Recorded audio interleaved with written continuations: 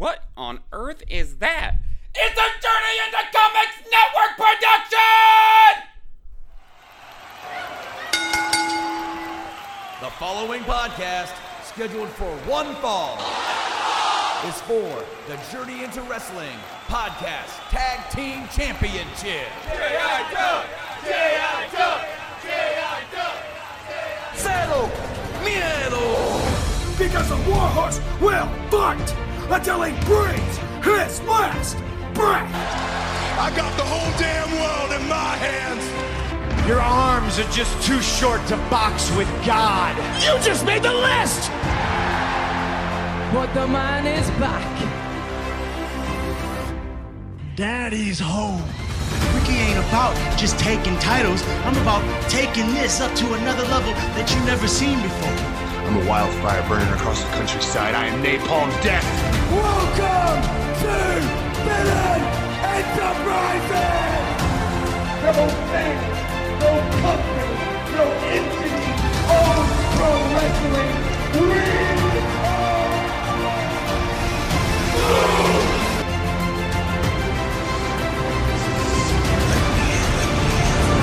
No more questions about that damn house.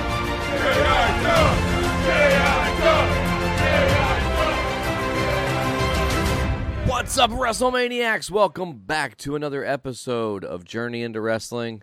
It's Journey into Wrestling Season 5, Episode 9. I am your host, Nate. Today, joining me, as always, he is the guy in my corner. And I tell you guys what, I'm an Alex Buckles guy. Welcome back to the show once again. The man himself, Buckles. How's it going, bro? Dude, 2020 is weird. Impact TV is appointment viewing for a change, and everybody in the wrestling world talks about it. 2020 has jumped the shark. 2020 is the shark, my brother. 2020 is the shark with the freaking laser beam attached to its head. 100% on that. Yes, absolutely. Yeah, I'm doing all right. It's been a crazy few days for me. Been to a canine emergency room and back. we're going places here in the world. That's so weird, man. I'm so sorry that happened with you guys and that whole situation. I will say really quick before we get... let viewers know, dog's fine. She's okay. True. The dog is fine. Abby's doing great. But I guess that is a little bit of a swerve when you make it sound so... When you start the phrase with, well, I'm sorry that had to happen. Hey. Anyway. We're live, pal. It's happening how it's happening, I tell you.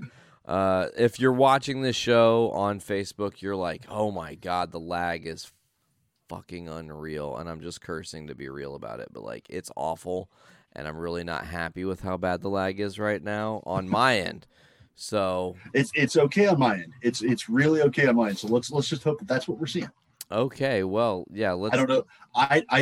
I don't know the technology gods like you do. So when the computer breaks down, I have to set things on fire and pray for mercy. So I don't really know how to fix things. Well, I guess it's one of those interesting things where I worked really, really hard. Buckles knows this off air and like behind the scenes. I worked really, really, really hard to get the show to look as good as it's going to for this episode, at least aesthetically speaking, not necessarily the stream itself speaking, because of course there has to be something. You put the effort in. I did. I figured a way around the problem, and then in finding a way around the problem, I solved the problem in its own and separate entity. So I did all that extra work technically for nothing, but I'm happier with the turnout and the way things look now. So if you're watching this live, this is my vision for what our show is going to look like. We've got some cool things planned. We are 9 episodes away from episode 100. Just want to throw that out there. And that's a crazy, startling number. Through 5 seasons of the show, we've amassed several episodes under our belt, and we are ticking the counter down to that amazing 18th episode where we will be shifting gears and now becoming, instead of a seasonal-based episode show, we'll just be fully episodic and continue that number like we're the goddamn comic books, my brother. Mm-hmm. Comic books are on the brain tonight, dude. Let's get into it. So that means at some point, do we have to have like a secret 00 episode? Like a -1 episode?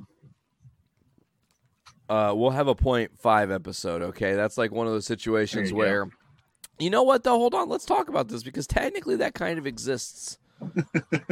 Because last year we did. Last year we did that Full Gear, like the run-in, which was not a technical number. It was a one-shot. That's a one-shot. It was a one-shot. That's exactly what it is. Yeah. So yeah, I think we could totally play around with. I love the comic book, like, because we're obviously on Journey into Comics Network. So to have the comic crossover and the funniness of it, that's actually one thing that just kind of lead into. We have a lot to talk about tonight. We got to kind of go in order a little bit because there are some headlines and stuff and kind of things that happen. But let me just ask you.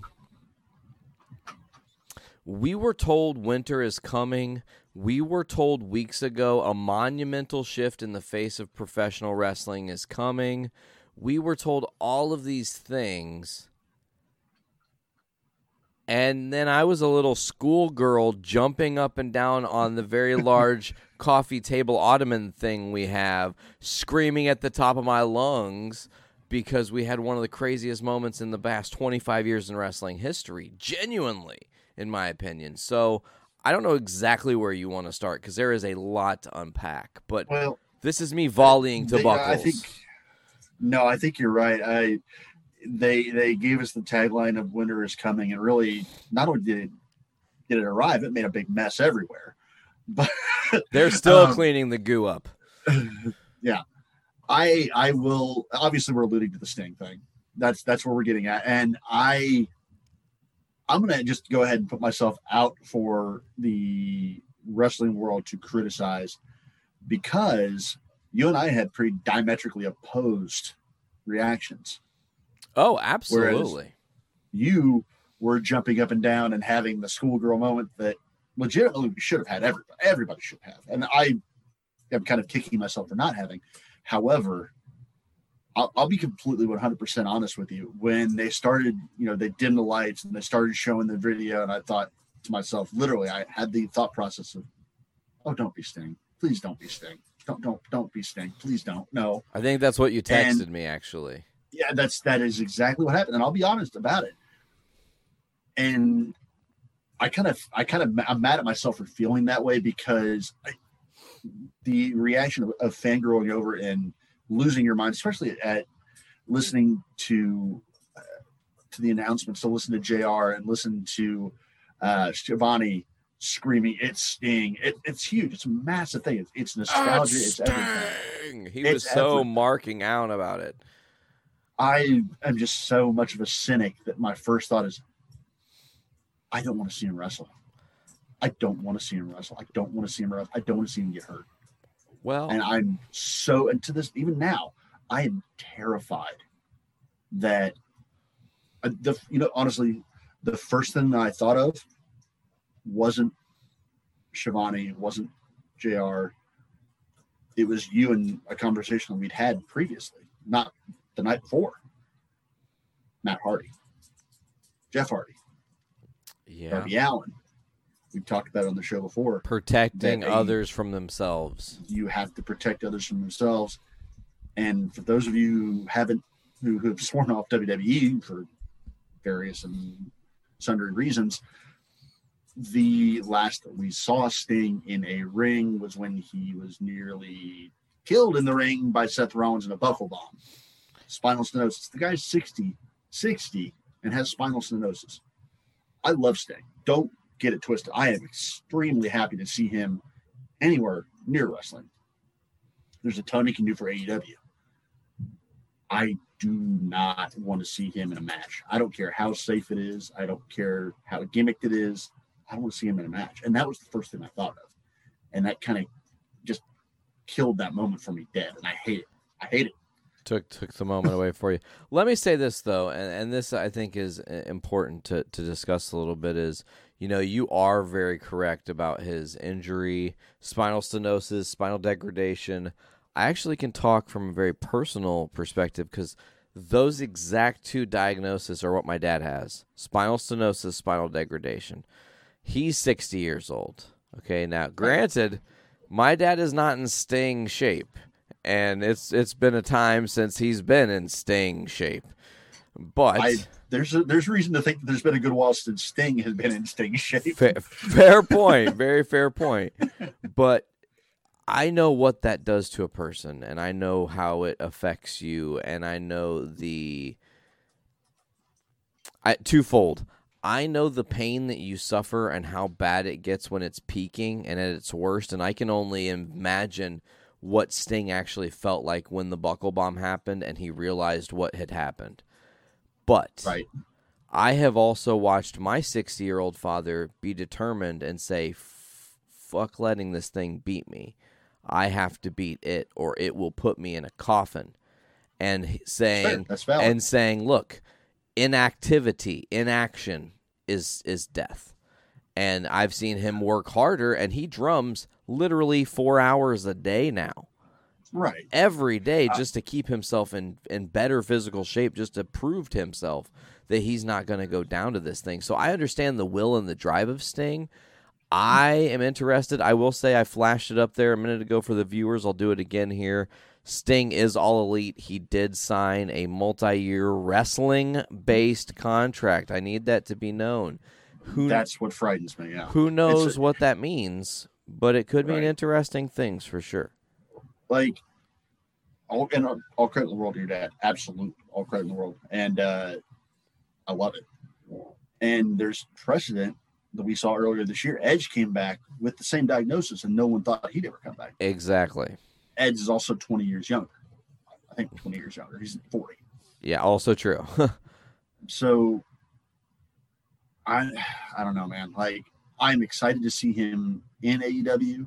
There's a ton of great possibilities that we can get to here in a moment that are all the good in the world that he'll bring to AEW. But the moment that he says he's in a match, I'm getting gray hair. Because I'm going to be watching every bump. Okay, did he move all right? Did he take it all right? I'm not watching the match. I'm not watching what's going on. I'm not invested in the story. I'm watching, is he breathing? Is he moving? And I can't not. That's just me. And it concerns me a little bit. And again, we talked about AEW doesn't have, at this point, an established great track record of keeping its people safe from themselves. That is very true. So the argument that I made last week about not wanting Jeff to go to AEW, same applies to Sting. You literally could copy and paste Sting's name into there because, I mean, now again, if he doesn't get in the match, then this is all out the window.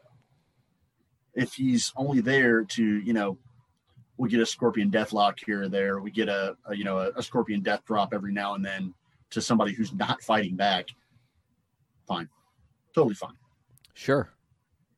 But if the next thing I hear is that he's got a match with Darby Allin, he's got a match with Cody, he's got a match with anybody. Cody's one of the very few I could see happening just for the fact that they'll shenanigan the hell out of it. But even so, he's still got to take bumps. And that's not something that I have any interest in seeing. I hate saying that. Okay, so let me ask you this question. Let me just throw it out there. Mm-hmm. Let's say, just for the sake of saying it, that we, through storyline or otherwise, wind up with a Cody v. Sting match, okay? Maybe a Revolution. Who knows? Maybe that'd be a big moment to have Sting actually debut in pay-per-view form there for his first match back. What if Sting came out just looking like $4 million? Better than Taker looked in his comeback, better than Sting has ever looked, just completely on another level. You can look like $1 million and still take a spine shot. I totally understand. Your pecs are not the core of your central nervous system. That's true. It's as simple as that, man. Daniel Bryan looks like $1 million, and for the longest time we didn't know if he was ever going to walk again. That's fair. Edge was in the prime of his career and was told that if he took one more shot to the neck, he could die. And again, same thing. So it's going to take a lot of convincing to get me to buy into Sting in a match. Again, Cody, I can see just for the fact that they'll shenanigan the living shit out of it. He does anyway. But anything that's going to involve him taking bumps is going to scare the hell out of me. But sure. I don't want to dwell on the negative, though. I really don't, because I did that enough myself. I will say we should quickly. I was just gonna say we should quickly preface how Sting debuted, and I need to say that I had an interesting moment before he came out too, because I'm just in my own world. Me and Ollie, where I think we might have been play wrestling or something. We were hanging out because I was we were really into it or whatever, and it starts doing this winter is coming thing, and I start to see the snow, and I honest to God for a second was like, they did not bring Glacier back. They brought Gangrel. Why are they bringing Glacier in? There's a connection here. They have a connection. They have the means to bring back Glacier, because who did bring back Glacier? Who? Was Joey Janela, the clusterfuck. Oh. Joey brought it back. So there's precedent here. Yeah. No, I'm more kind of shocked at myself that I didn't see that. The winter is coming thing. How did I miss that? How do you miss something like that? Especially when it was rumored ahead of time. Even mildly so. I think that the rumor mill on this one, though, it seemed kind of off mark. Sting's not going to just almost immediately jump ship. Right. Maybe he waits 6 months or, something. Maybe waits a year. Who knows? Waits till there are crowds or something. But he really, this is a part, and this is not the whole part of the turning of the tides, the momentum shift that we're going to be talking about in this episode. Because there's AEW was a big night. Very big night. I mean, okay, so you had the Darby and Cody. Well, hold on. Let's stay on with Sting for just sure. Because that's the match that prefaced it is completely different as well. But the rollout, for all my doomsaying here, the rollout that they had for Sting's coming out was perfect.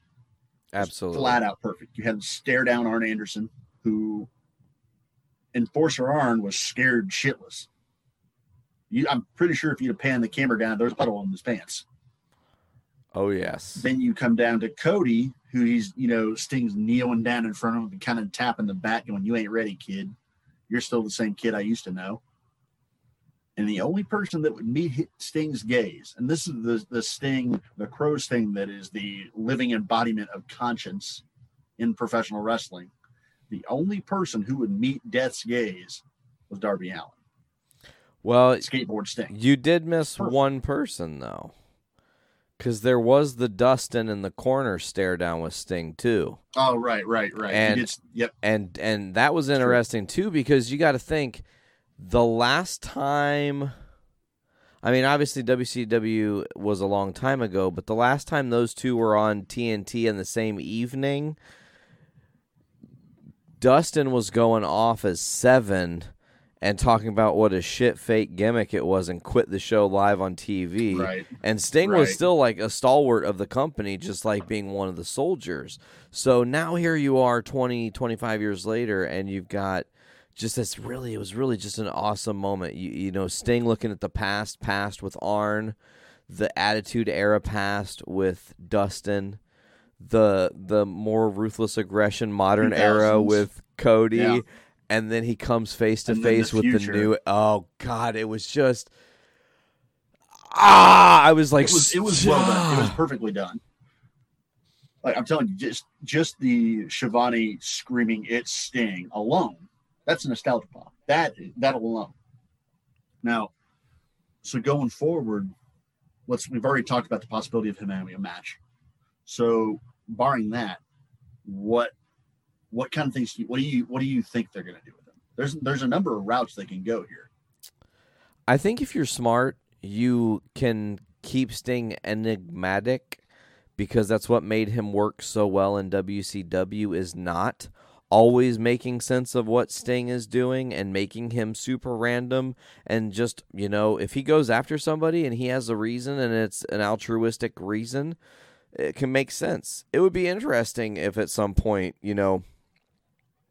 right now Darby is the TNT champ, but it could be interesting to have Darby and Sting have a match against each other and Darby have to defend against a legend. Right. And that really puts shine on Darby's name already shining. So it's nothing but a good thing. But again, hurt Sting is the fear. Will Sting get injured in this? Are we in 2 months talking about, well, that was a short go of Sting's that was a time. Terrible idea. Yeah. We said it in the jump that it shouldn't have, whatever. Or are we going to be in 2 years saying, man, Sting's on another level, and I don't understand how he's gotten better with age. It doesn't make sense. Time will tell. I will say the whole mysterious thing and keeping random and keeping, the silent enigma that is Sting, they're kind of undercutting you already because he's going to talk tomorrow night on Dynamite.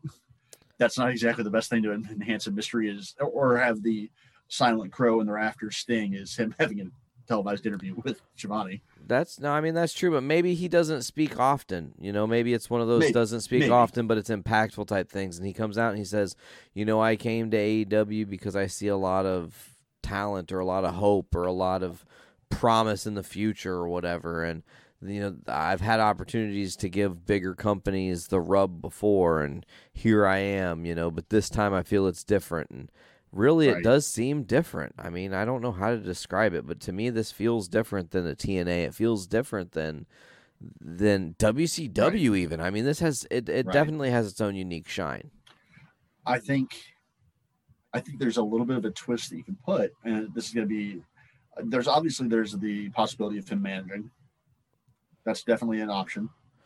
Sure, but I wouldn't have given him you wouldn't have given a very openly, hey, we're signing Sting to a wrestling contract if he was managing. You would be, he's an agent or a talent, because then you can just filter him into that role. It depends on what your definition of wrestling contract is, and they're under no obligation to give us what that definition is. That's true. But just for spitballing, obviously managing is an option. The idea of him managing Darby is definitely, there's a connection there. It would be a little odd for Darby to get a manager after winning the title, but whatever. There was something that was pitched to me, a buddy of mine that sent me the other day about, what AEW doesn't have that really WWE doesn't have right now, but used to have, NXT has. WWE kind of did into the ground, but AEW's never had a opportunity to run with their take on it. General manager. An authority figure, yeah. Yes. Maybe you have Sting come in as a GM because Sting's tired of watching the people who write the checks or sign the checks booking the matches in the matches. Man, so maybe we're looking at this the wrong way, and maybe he is writing off as a sign off on Darby. Maybe this is a feud with Cody. Maybe this is a feud with the Nightmare Family, and not in the sense that the Nightmare Family are heels, but give the power to the wrestlers. It's like a philosophical difference thing. Yeah. Sting's like, listen, man, you guys created this company, but you're also, look, you've had Cody be a champion. You've had Kenny is now champion. The Bucks are champions, So a majority of the guys who are writing the checks have had the gold, and that's just WCW all over again, baby, and you don't want that. So Sting comes in and says, we're going to make it different. And then you can almost book Sting where he's booking these matches to piss heels off in the William Regal style, where you're just like so stoked that he's... And here's the other funny thing you could do is... maybe Tony Khan was the one that brought him in because Tony Khan wants somebody to police his EVPs who are running roughshod. The Bucks are kicking random interviewers in the face. Cody is doing crazy shit like blading on every episode he can. So maybe Tony needs somebody to step in as an authority figure. And it ain't going to be Tony because, as we saw on Impact tonight, that Tony with a microphone is not always the best of ideas. So we don't necessarily need Tony Khan as an on-air personality, but maybe he handpicks somebody to be the on-air personality. And what better enforcer than the aforementioned conscience of professional wrestling in Sting? I mean, there's a lot you can do with that. There is a lot, and this is, again, them shifting the balance of power in wrestling, because it definitely made it was a moment. They killed in the rating. They almost did 1 million in the rating. Like, it was a very, very, very, very, very strong. And you know what's crazy is there were other great things that happened on the card that weren't the real big main moments. We have to. I mean, you go first. I hate to say this, and this is just a quick aside. As big as their rating was, and as big as their demo was, and everything, you realize they weren't the most viewed wrestling program in TV last week. What was? SmackDown. Random ass SmackDown beat it. I'm not kidding. I don't know why, but yeah, random ass SmackDown beat it. And it kind of sucks considering they stacked that card and it was the biggest card that they could have put on and did great ratings, but somehow by the grace of God, SmackDown. Well, that's weird. I mean, I don't know. There's a lot. I don't have an explanation to offer there. I only offer data. I feel like SmackDown was the only literal thing on TV on Friday this week, so a bunch of people just happened to tune in, or people who were watching Hannity got drunk and left their TV on. Bad. SmackDown wasn't bad this week. Sure, we'll get to it. Sure, but, yeah, we will. But yeah, the Sting thing came at the end of the Darby Cody Team Taz match, which now, spoiler alert, could be a 4-on-4. That is true. Yeah, it was interesting. And then not only that, we have the Diamond Battle Royal. That was very interesting how that was booked, and your boy called it. You did. I gotta say, I'm a little tired of the trope of having someone outside the ring waiting until, oh, surprise, he's the last person in. Yeah, that's like the second or third time they've used it. The sad thing is, it's like the second or third time in a week, because there was a battle royal on before Survivor Series. There was a battle royal not very long ago in the women's division with Alana won, doing the same thing. So it's getting a little tightly worn out. Yeah, come up with a different, interesting finish for your battle royals, bro. We gotta think on our toes and be more intelligent than that. Yeah, it's Orange Cassidy. You could have had him just literally sit in the corner the entire match and then pop up at the end. I will say I'm a little bit thrown off because I thought that was the determining, like that was gonna make the winner. It took me a minute too, yeah. And then they were like, that's the same thing they did last year for it. If you remember, they did. It was Hangman and MJF for the last two. Yep, and then they went on. Yeah, because that battle royal I was at, and you were at the result of. Yeah. Uh-huh. To go back to yeah, and like it was a great, a good enough battle royal.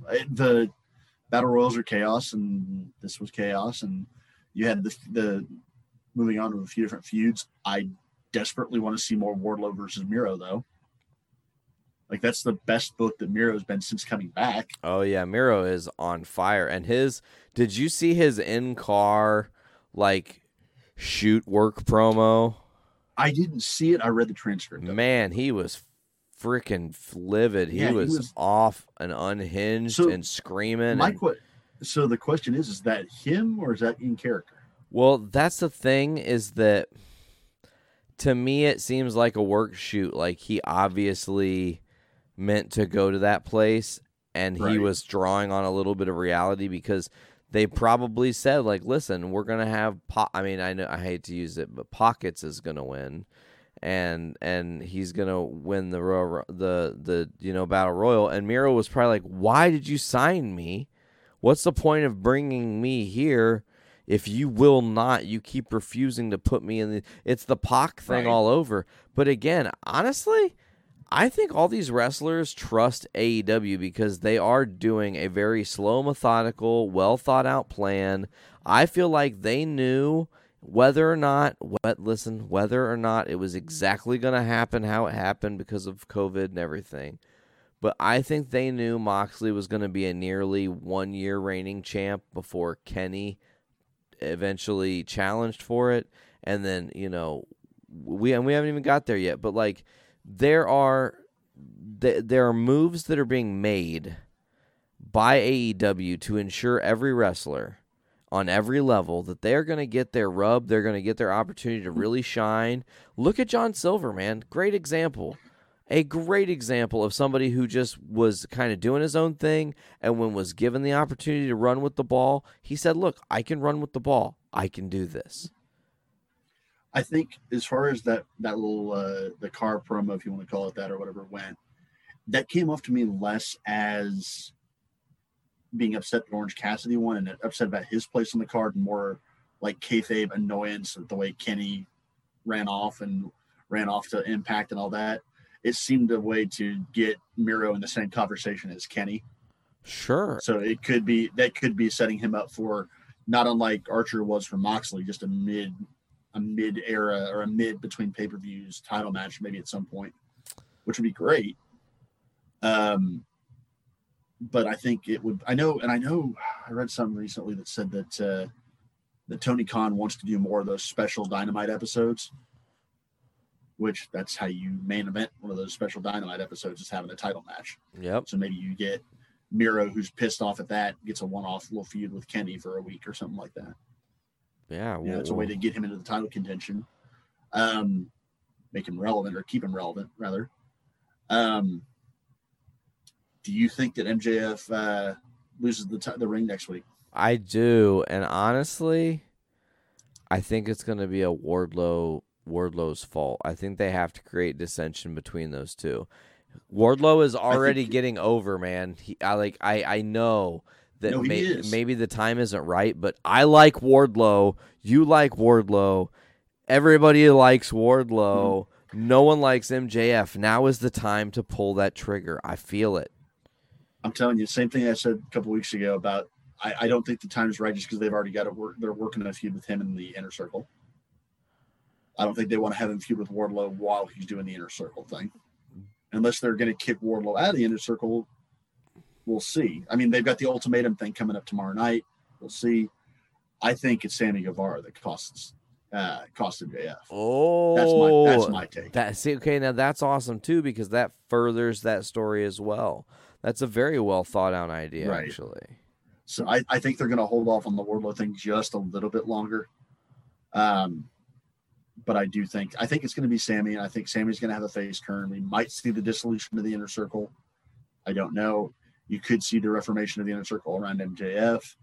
Again, I don't know. I do know that when he breaks away from MJF, assuming MJF is still leading some form of the Inner Circle, you have a quick feud with him and Hager. Yeah. Between Wardlow and Hager, that feud's already sort of like alluded to at least. And that's an obstacle for Wardlow to get through to get to MJF. So, I mean, there's a lot of ways they can go with it. I do think it's Sammy that's going to cost him, but it's going to also hinge on what happens with the Ultimatum thing tomorrow. Now how would you book that? Since you're going to have MJF in two angles tomorrow, he defending the ring, and you've got the Ultimatum, which comes first? Do you have him lose the thing first and then go to the Ultimatum where he's really pissed? Or you have the Ultimatum where you know whether or not he's going to be backed by the Inner Circle and then go into the match with, whatever? I think you do the Ultimatum first to ensure the existence of the Inner Circle. Everybody agrees to it. Everybody's now MJF is heavily favored going into that match because he's got the backing of the Inner Circle still. And then you have Sammy, who's pissed off at the result of the Ultimatum, goes in and costs him. That's how I would do it. Oh, I like that. Sammy refuses to. It's 2020 we're living in. Why don't we have a democratic election to see if we're gonna keep the Inner Circle or not, and then have someone challenge the results. That'd be hilarious. I hate myself for saying that. You're just playing into the times, man. That's fair. Oh God. I will say hold on. Go ahead. That only succeeds if you have Tony Khan say, no, we're not buying it. Just a one sentence rejection of the entire thing. There you go. I'm done with the politics. I'm done. Sorry. Anyway, go ahead. I was just going to say, I think it could be really funny and interesting to see Orange Cassidy with the Dynamite Diamond, because imagine this, instead of making people like mwah, kiss the ring, he just and they just meh. Like they don't even kiss it. He just rubs it on their face like they peck the ring. Two things I can see him doing. One is just putting it on a thumb and just doing the half-ass thumbs up with it on his thumb. Or do what he did with the IWTV belt, just put it in a backpack that he carries around all the time. That's legitimately what he did with the IWTV title. Was he carried around in a fucking Land's End backpack or something like that? JanSport backpack. That's hilarious. Especially if you go buy him a denim backpack. There you go. Oh, Which is like the shittiest, like JanSport, Walmart $5 bag. They have a color by number Orange Cassidy shirt on the AEW shop. I've seen it. It's just one orange. I really want the Orange Cassidy ugly Christmas sweater. It's just like Merry Christmas or whatever, Happy Holidays or something. I'm trying to think what else we had on there. The ultimatum we've already touched on. Obviously the big ending is the title match and the angle that came out of that, which leads into the rest of the wrestling world for the week. Am I missing anything before we get to the title match? Or anything I'm blanking on here? I mean, there wasn't a ton of filler on this Dynamite at all. So like you had Did you see the angle? Did you see the angle that happened after the show? Yeah, which they actually are. There was kind of some anger that it was after because it ran long and it should have been technically what ended Dynamite, but right. I don't know. Truthfully, trying to run that after the Moxley Jericho thing or Moxley Omega thing is a terrible idea. Like, no one's going to care about their angle. That's not a good show ender that night. Yeah, they ended it the way it should have. But no, yeah. So no, you had that. We had was it Leela Hirsch and Britt Baker match? Britt Baker. That's the best Britt Baker match yet. Yeah, it was a great match. That's the best she's looked. Mm-hmm. They did. That was a fantastic match. I was really enjoying you need to sign Layla. Yeah, for sure. Was there a tag match as well? Did the Bucks face somebody? No.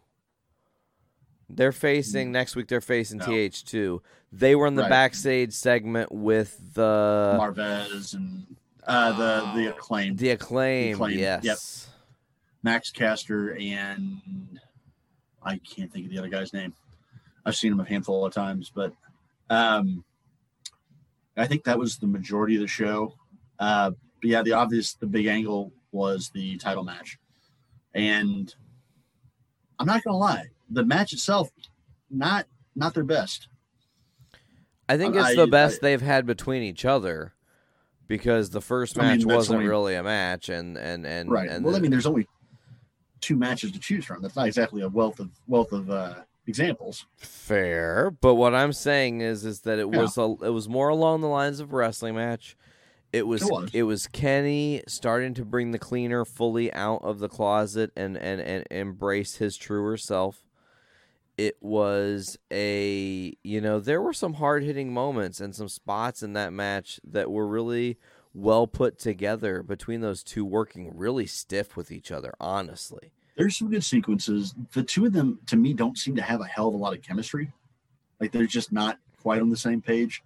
There's also something working against it that's going to work against pretty much any televised title match, like the long-form title match. There's two issues I kind of had with it, is that the commercial breaks kill title matches. It just does. I mean, there's no two ways about it. It kills the flow between match and during the match. When you come back and, oh man, he's still in a headlock, or you missed a bunch of stuff. Picture-in-picture only does so much.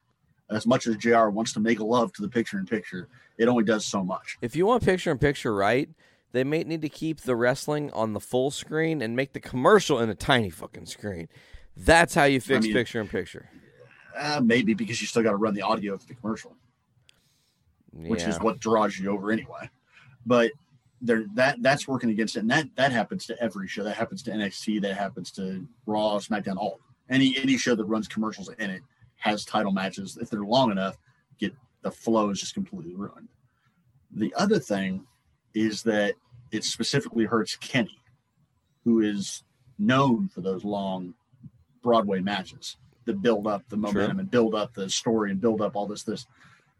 That flow of momentum is what his big classic Okada matches and everything were built on, and those commercials undercut him too.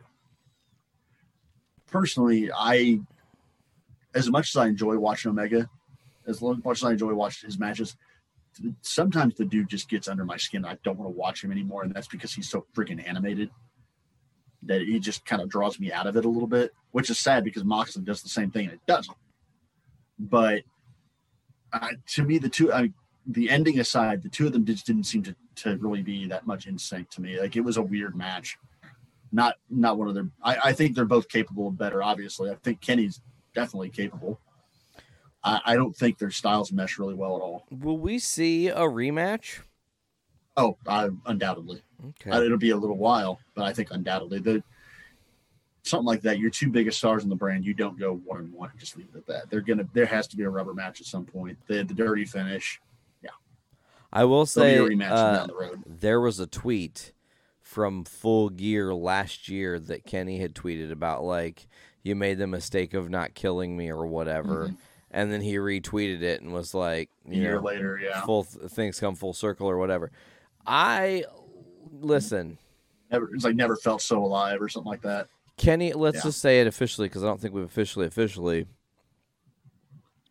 Kenny 2 belts, Omega. Now your AEW World Champion. Right. Winning the match, as the graphic shows us over here that people can see. So we talked a little bit about the match itself, and I'm all for Kenny going back to the cleaner, although he still looks like he's not quite there yet. But again, that's because he's not having hour-long Broadway matches with Okada.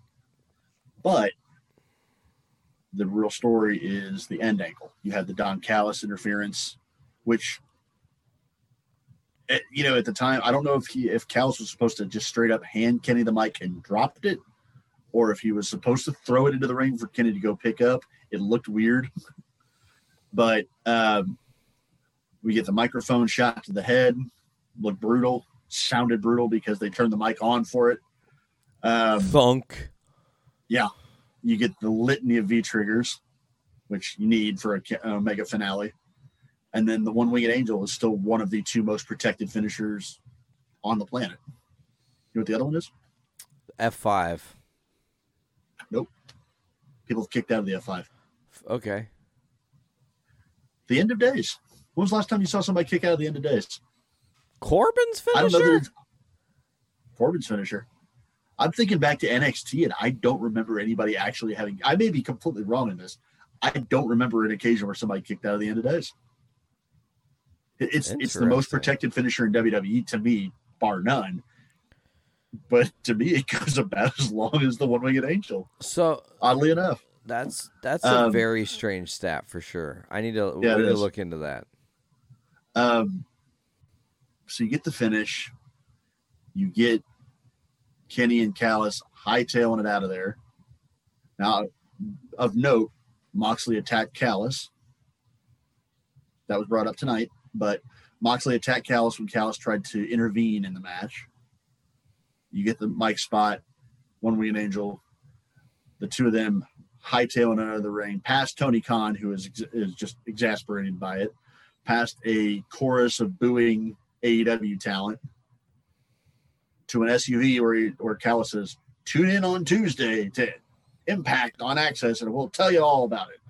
Yeah, I loved how they did that slide in as like, we'll answer all these questions on Tuesday, and I think it was Marv Ezra, whoever was like, Tuesday, Dynamite's on Wednesday, and he was like, on Impact, and it was like, holy shit, Kenny Omega is going to appear on Impact.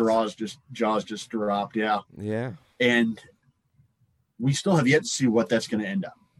There's rumors one way. Everybody wants a certain thing. Rumors are a different thing. We still don't have any kind of confirmation as to what's going to lead out of it. There's tons of speculation. Well, and then the actuality of kind of what was laid tonight is kind of different even than what we've been seeing in the rumor mill, too. It's still intentionally vague. Yeah. It's still intentionally vague. Obviously the fantasy, what everybody wants, the same thing you've been preaching since, I don't know, the first episode I've ever been on here, is let AEW be the gatekeeper of the new territories. Let everybody work together, take down the machine, congeal, conglomerate.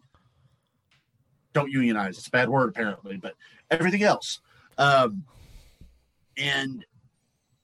there's so much that can be said for it because AEW has connections with AAA, AEW has connections with NWA, Impact has connections with New Japan, Impact has connections with CMLL. There's indie connections between both of them. There's so much that can be brought in without even, and there's stuff that can be done even without having any other feds involved in. I mean, just the one I pointed out to you immediately was, hey, let's get some talent from Impact's women's division over into AEW. Shore that shit up. I mean, if you're if you were watching tonight, and this is kind of, we're recording not late, we're recording pretty much in our standard time that we'd like to record these show, but we're recording when we were supposed to be, as opposed to, you know, the willy-nilly that's been the last month or so because of me. Well, we didn't need to bring that up. Nobody's upset at that. Let yourself have it. It's okay. But what I was going to say is I will be the butt of my own joke, damn it. But tonight I was watching Impact on Twitch because, of course, the announcement Kenny Omega is going to appear with Don Callis on Impact Wrestling. Holy shit, the first official interview with Kenny Omega, the champion of AEW, is going to be on a different promotion. And, of course, like you said, I have been for many, many moons saying the best way to take down WWE is for all these little guys to work together to take down the big shark. It's the only way minnows survive, man. So you're in the situation now where it's starting to kind of come to fruition.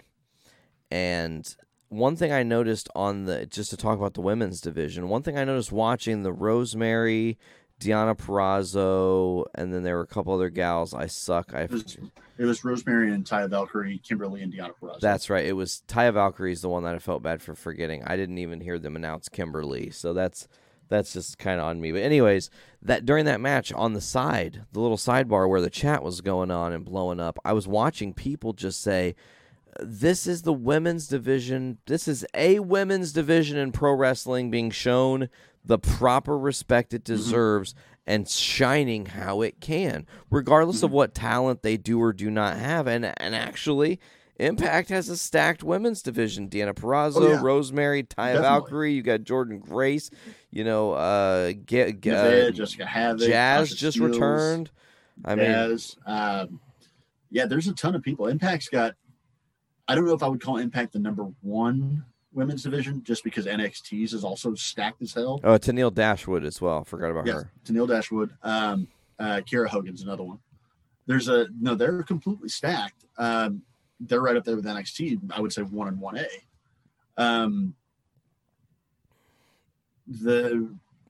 There's a lot of things that can be said. There's a lot of possibility that a partnership like this opens up.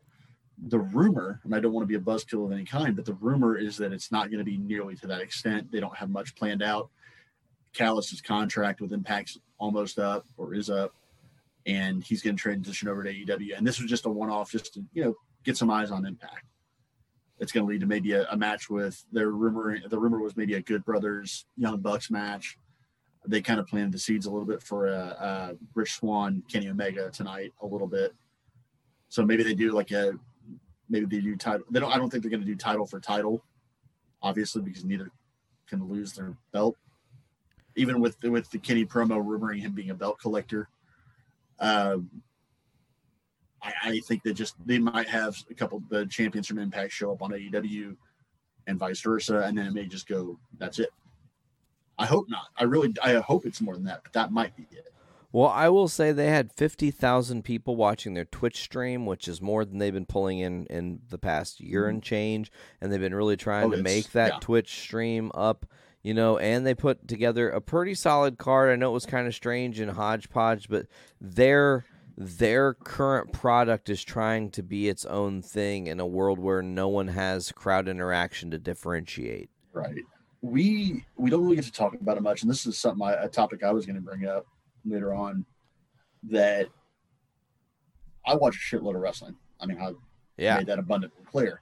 But even I don't get to watch Impact regularly because, at times it's on when we're trying to record, or really it's just you take a break. I watch, Raw, SmackDown, AEW. I try to watch NXT every week, and if I see an indie card or two, I'll try to catch that if I can, something like that. But Impact, and it's a little more difficult for me now because I have to go through Twitch rather than Access, but Impact is always kind of the odd man out for me. New Japan's one of my resolutions for next year is to watch more New Japan, so I've kind of fallen off of that this year. there's so much wrestling to take in. You can only take in so much without getting completely fucking burned out. Oh, absolutely. I'm scraping up on occasion here. Part of my cynicism towards WWE is because I'm burned out, and WWE just gets the brunt of it because they're the worst of the lot. But Impact, like I said, I haven't had a chance to watch as much of it, but Impact puts on a very good product. I mean, they're number 3 probably to WWE's number 1, AEW's 1A. They're right around where I'd say Ring of Honor is, but they put on very good product. It's quality. The only knock I'd really have against their production right now, or their booking even, they need to do something to get rid of Josh Matthews, but beyond that, it's great. It's solid product. They have great tag team wrestling. They have great women's wrestling. Their X division is still going strong. They've got a lot of young names. There's a couple of my indie guys. You saw the Cody Deaner match with I can't think of, I just blanked on his name. Former leader of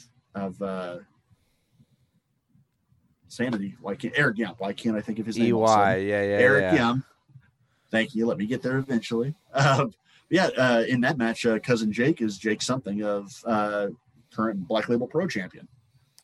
So I mean, Impact's got a very good product that doesn't get enough eyes to it because of its positioning, because of AEW, or because of Access and Twitch being the only ways to do it. It doesn't help that for the longest time, Impact was the biggest joke in wrestling, and deservedly so. But they're washing that stink off pretty well at this point. And really, AEW helping them out is a huge thing for them because people should see their product. Well, and this is why I think this is not just a one-off. I feel like, listen, here's where we're gonna take a second to look back at history just a little bit, because 2020 has shown us how things operate. You had even said, "Oh, the Thunder Rosa thing might just be a one-off, and we might only get this limited thing," and it's become more. And we've seen more work with NWA, and then now here we are. Yet again, another company, another promotion, little cross-mogination. I think that, I don't know if we said it on air or off air, that it would be very, very clever to plug the Good Brothers into the guys that attacked and beat up Mox before the contract you and I talked about that off air, yeah. Yeah, and I think that's talked about that off air. It's a really smart play. And then to talk about the Rich Swann Kenny Omega match, that would be amazing. Mm-hmm.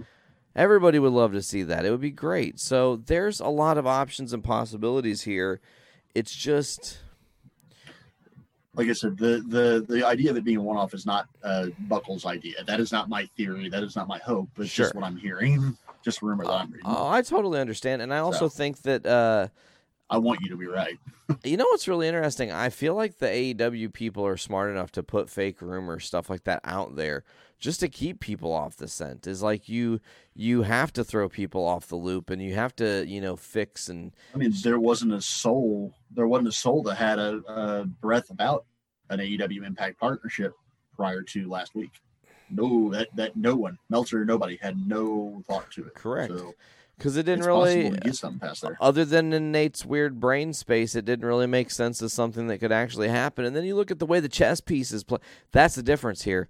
WWE is playing checkers, and we got the Queen's Gambit over here playing chess, because you've got Kenny Omega and company that now have, look at this. I want you to really think about the chess pieces. Mm-hmm. You got Billy Corrigan and NWA working with them. You got Impact Wrestling and that for now working with them.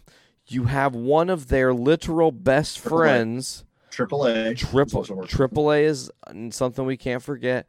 But you, more stateside speaking, you have literally the Elite's best dude in Marty working with ROH.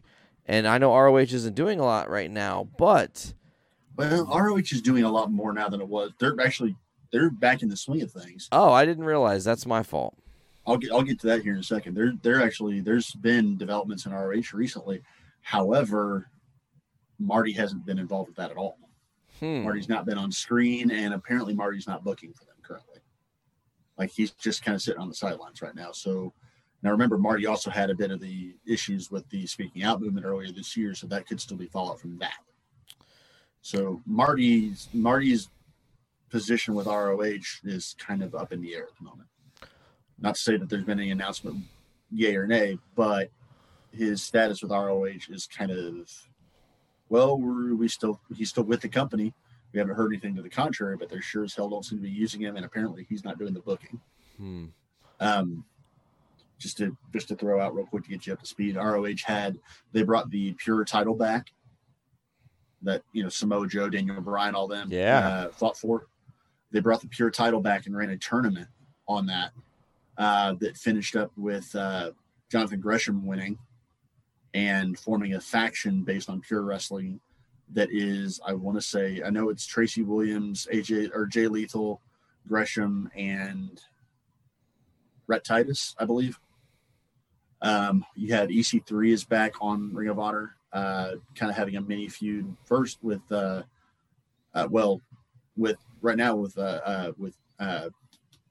Briscoe. Nice. And, that's a nice feud. Mm-hmm. Matt Taven is back after injury, feuding with Vincent, and they brought Mike Bennett into that as well. Hey, and Mike Bennett actually just recently also appeared on NWA Shockwave, challenging for 10 pounds of gold herself against the national treasure, the real world champion, Nick Aldis. I've heard Shockwave's having some issues already with the fact they might not have that studio for very long, or there were some kind of issues with Shockwave after that first episode. I don't know. I have nothing past that. I just remember reading something about that recently. Let me say, I don't know. As a fan of NWA Power and what that was about, I didn't really get into Shockwave not having a crowd and having, I did. I watched it. Eli Drake opened the card. It was, fun match and whatever. But when there's zero crowd, there's zero looking crowd, and the wrestlers are told you're entertaining the internet, and they're buying into that and not in a good way. And, you have Eli Drake going, I know I can't hear you here, but I know you're doing it at home. Eli Drake, and he's trying to get it over. It kind of fell flat for me. And it sucks when they're reminding you that there's no audience. Exactly. So it does. It definitely fell flat for me. It didn't give me the same energy. It kind of struck me. On Impact tonight with that women's match where Rosemary and Tyra are both just screaming at the top of their lungs. I'm thinking, man, that'd probably get over with the crowd, but this is just kind of yelling. Right now, you just look like two crazy ladies screaming at each other. It actually reminded me of back in the world before, or not even the world before, but the years and years and years ago. That was April of this year. WrestleMania was actually it was fairly warm outside. I had my patio doors open, windows open, and everything. And that Charlotte and Rhea Ripley match. To the casual onlooker walking past a window at any given point in that match, might have not thought I was watching wrestling. Oh yeah, they were like, there was some screeching and some screaming in that might have sounded. I might have had to get up and shut the door just for the fact that I don't want to explain this one here.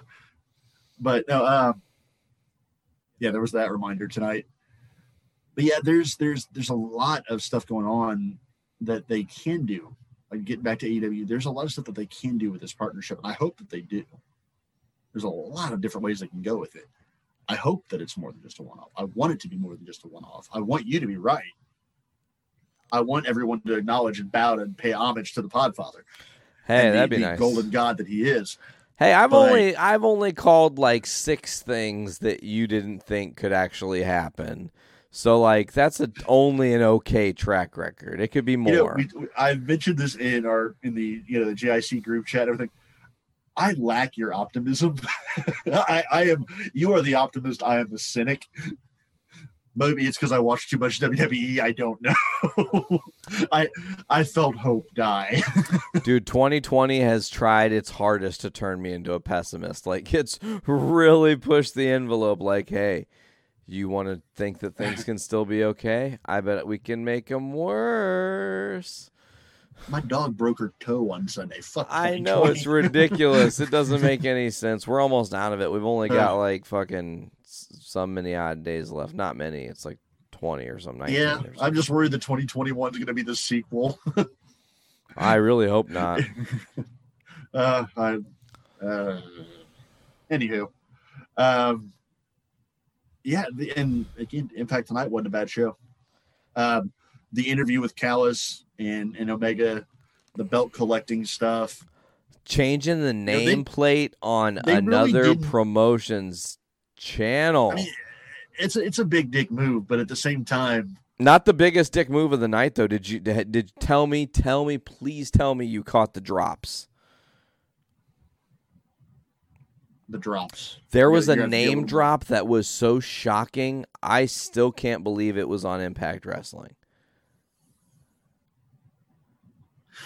I can honestly say if it was during a match, I probably didn't because I blocked off so much of commentary. No, it was during Kenny's thing when he was talking.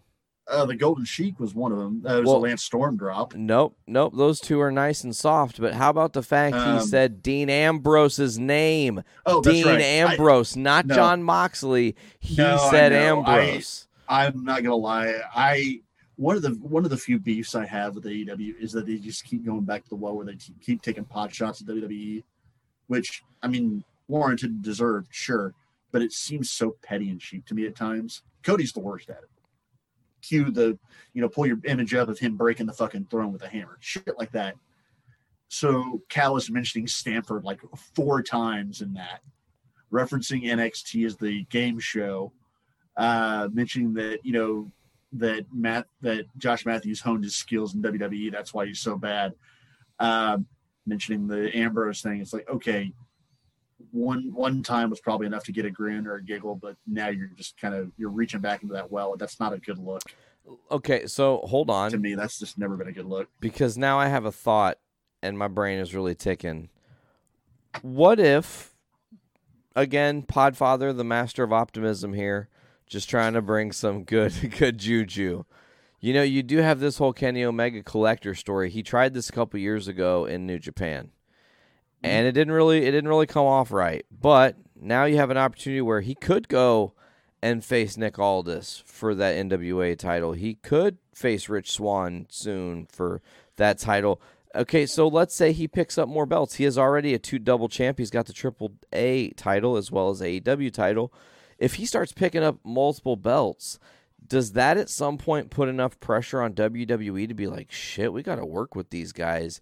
Even if he doesn't win the WWE title, getting him in here is going to be exponentially larger for the bigger picture, not just the immediate WWE picture. Here's the thing with WWE's big picture, and the reason it will never happen is because Kenny, the working and getting a bunch of people groups together and showing Kenny with all the belts, that might equal ratings.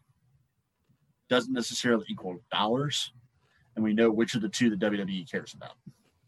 They can give a shit less about the ratings. They've proven that. You're absolutely right. They care very, very, very much about money. They've proven that. There's also the fact that Vince is extremely petty and will not mention anyone else. Period. Like, he won't mention anything. They went back the War Games match from last year, the men's War Games match, the one where Britt Baker made an appearance. Yeah, she's been edited out of that. Oh, I figured they edited her out of that as soon as they realized the mistake had been made. No, because it was never a mistake. That was completely intentional. Bullshit. If you believe, no. If you think Triple H, we didn't know that, bullshit. No. Everybody, the guy with the camera knew exactly that bullshit. No, that was done now. Same reason that you can't go. Can you go in WWE shop and see if you can go buy some Jericho merch real quick? Yeah, not happening. They don't even want to make money off of him. CM Punk stuff's up for 50 cents. Speaking of which, did you hear his words today? He was on the oral sessions or whatever it is. Renee Paquette's new podcast. There were some comments made about unionization that he doesn't think will ever happen. Yeah, I did see some of his comments. I saw how he mentioned that it doesn't necessarily need to be the biggest amount of money that brings him out of retirement. It has to be the most interesting. Yeah, totally. But he said it's all about the most interesting story and things that would be fun to do. And I think, and he even said this, he thinks that AEW is the place that's more likely to have that happen because he doesn't see anybody, not a single person on the WWE roster that he would have any interest in working now that he didn't already work in his previous run with the company. There's something valid to say that because the biggest names in the company in WWE are all guys he's already wrestled. It's true. Like, I mean, even if you look at the big names, the people who would be the most interesting story is CM Punk and Roman Reigns. Right now, that's a great story. You can tell. However, I worked with him. Seth, done. Brian, done. AJ, done. Edge, done. Joe, done. Edge, done. Orton, done. All of that, yeah. So, I mean, there's something valid to say that. I don't think he's going to be coming back to work a program with Otis anytime soon. Or Ziggler, even though those guys have worked before. There's something I want to bring up about a lot of these names we're mentioning later that I don't need to forget that. I want to talk about something later. So, like I said, there's a lot of places they can go with the AEW partnership. I really hope they do, but they didn't really. They kind of finished this interview by not really telling us anything. They did the name change thing, and they established that Don Callis has been planning this out for 27 years, which, bullshit, but Kenny hasn't been wrestling for 27 years, so bullshit. And they established that character, and they established that Kenny wants to be a gold traveler, but they didn't really bother to explain anything. It was just tune into Impact to see our explanation. Well, we're going to announce something tomorrow night on Dynamite. Tune into that now. Well, I think they're just trying to see if they can. I think that was like the ultimate test, because if you can get people to cross over, and you might have, I don't know what the numbers are, but you might have a number of people who watch Impact Wrestling who do not tune in to the AEW product, who are now going, now I can't, like, we watched Impact this week because we couldn't not know. Now the vice versa is going to happen, and they can look at those numbers, and they can look at the demographics, and they can go, hey, guys, guess what? You won't even believe this, but Impact charted this week on the ratings. So if this proves to be pretty lucrative, that will be what extends it more than anything. What do you think they're getting at with the Lex Luger thing? I don't know what that means other than, I know. The Lex Express is the bus, But what did Lex Luthor, I did it again. What did Lex Luger... He tried to kill Superman. Yeah, he did. But what did Lex Luger do in WCW that was game changer at that time? Well, I remember him beating Hogan, but that's... But he showed up. He showed up the Mall of America, the moment that shocked everybody because we weren't expecting it. Like, he was really the first jump over. So that's true. Does Kenny mentioning Lex mean that someone else who is a WWE or maybe even Impact star will be coming over? My guess is you have somebody from Impact joining with Kenny and Callis or something. I don't know who it would be, but or they announced that it's going to be there. Maybe they're going to make the announcement with him and Rich Swann. They could have totally. You know what? Honestly, I started to say it could be Swann coming out and making a challenge or gate crash in AEW because they wouldn't let him in or whatever. They were kind of dissed him and on his own show, but that doesn't jive with Callis and Omega announcing something. So we'll see. I think you probably see a Swann appearance tomorrow night, but I don't think that's what they're getting at. I'm interested. I think we see the Hybrid 2 Young Bucks match interrupted by the Good Brothers. Whether they get physical at all or whether their music just hits and they are on the ramp just staring them down. It's because what story does that tell? The Good Brothers showing up on AEW when they could have went to AEW when they left WWE. They also are friends with the Bucks. They have the history of the Bullet Club together with AJ and the whole nines. I mean, right. It depends on what relationship they want to establish for the Good Brothers. If they want to lean them more towards the Bucks, which would be more of a face leaning thing, or if they want to establish some Kenny, who's more heel. the Good Brothers are face on Impact, as it were. So maybe they'll just swerve us. It'll be the two guys from Talking Shop-A-Mania showing up on. There you go. There you go. Chad Too Bad and Tex Ferguson showing up. That's great. So I think that covers the AEW and Impact for the week. Honestly, I think that kind of covers what we got going on there. Looking at WWE's main stuff again, SmackDown was good. SmackDown was very worthwhile. I love the closing angle. Honestly, Kevin Owens is a fantastic foil to Roman Reigns. Did you happen to see anything from SmackDown? I'm talking about the closing angle. I don't know if you know anything about it. No, I'm clueless. So, at Survivor Series, obviously, Team SmackDown lost with Jay as the leader. And Reigns made the comment that he needs to make everyone fear and respect him, otherwise that they won't respect Reigns and the family. So last week on SmackDown, after being told that, Jay randomly jumped Otis on the way down to the ring and randomly jumped Owens, who's, talked poorly about Reigns. And then they finished the night up last week with Owens and Jey Uso having a match in which Owens just laid the shit out of Uso with a chair, looked at the camera and said, "No, Roman, I don't fear you. Sorry, screw you." Nice. Which is perfect it's great for Owens. It's perfect for his babyface character. This week they reiterated that saying, they need to fear you. And Owens interrupts and challenges Reigns to a TLC match at TLC for the title. And Jay accepts on behalf of Roman, which Roman acknowledges, but probably not the best of ideas to do that in front of him. Yeah, with that sure. character. So they're scheduled to have a tag team match at the end of the night. Uso and Reigns versus Owens and Otis, which that's a fun combination already.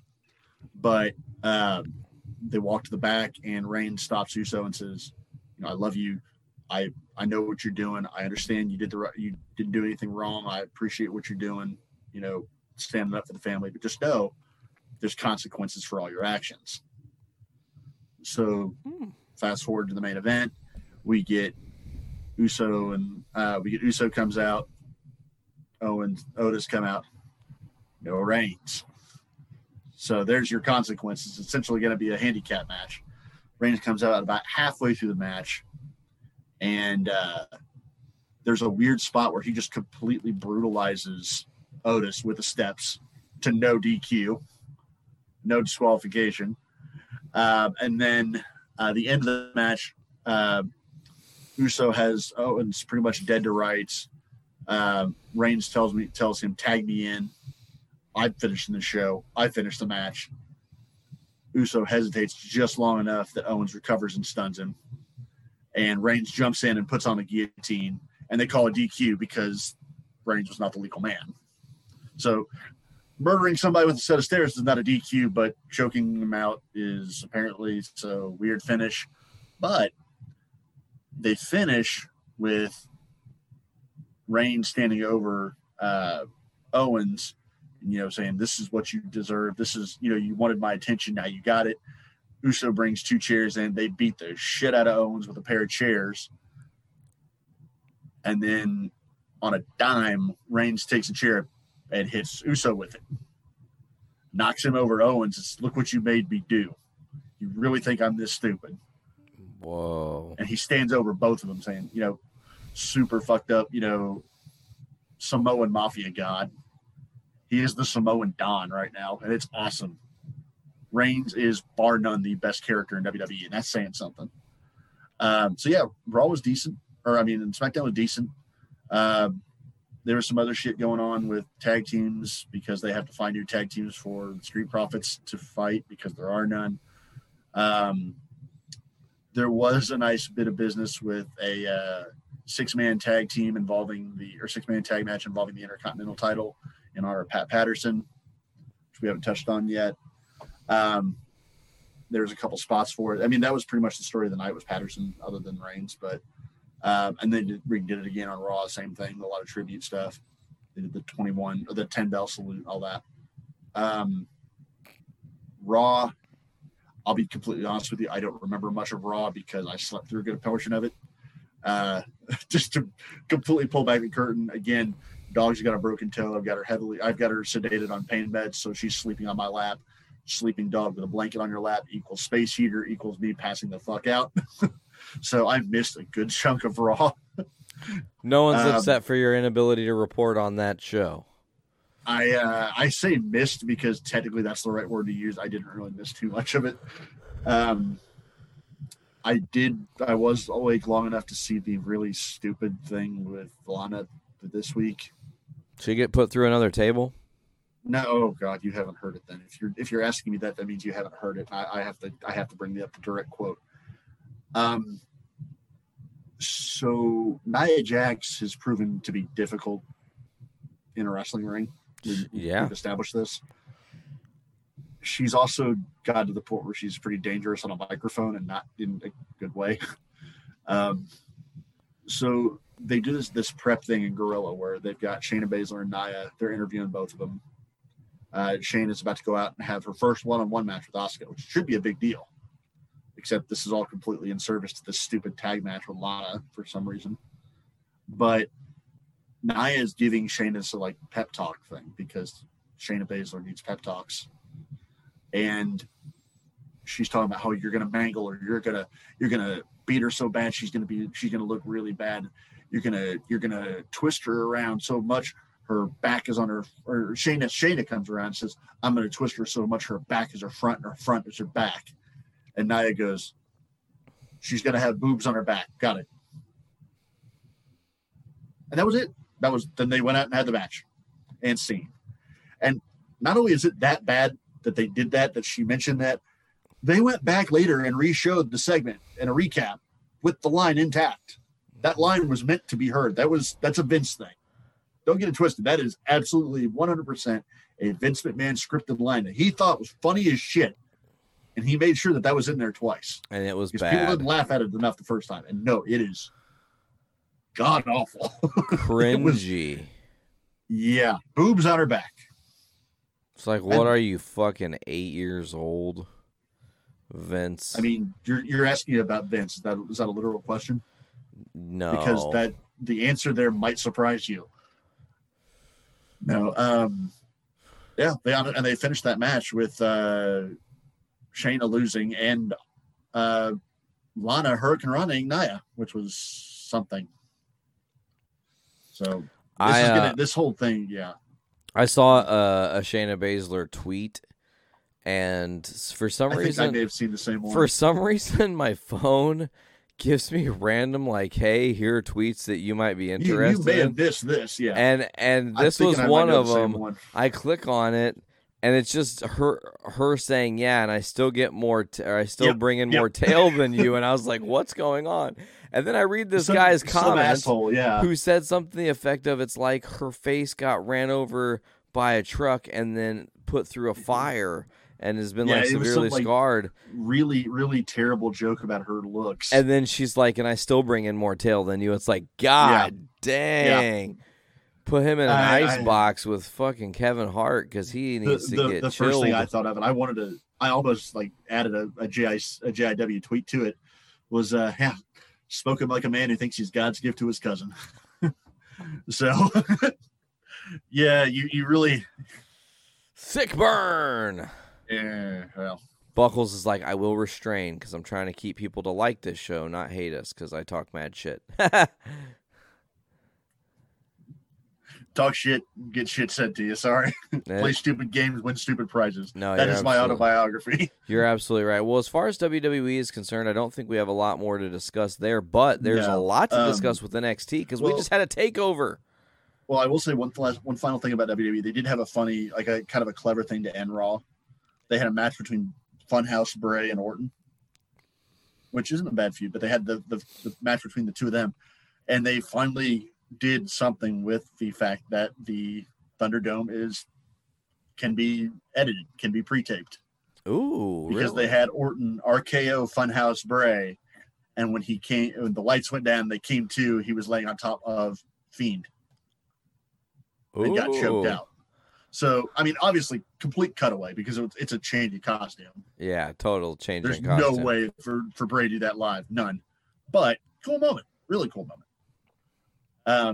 Yeah, really, that was it for WWE for the most part. I do want to say credit to congratulations to Seth and Becky for their firstborn.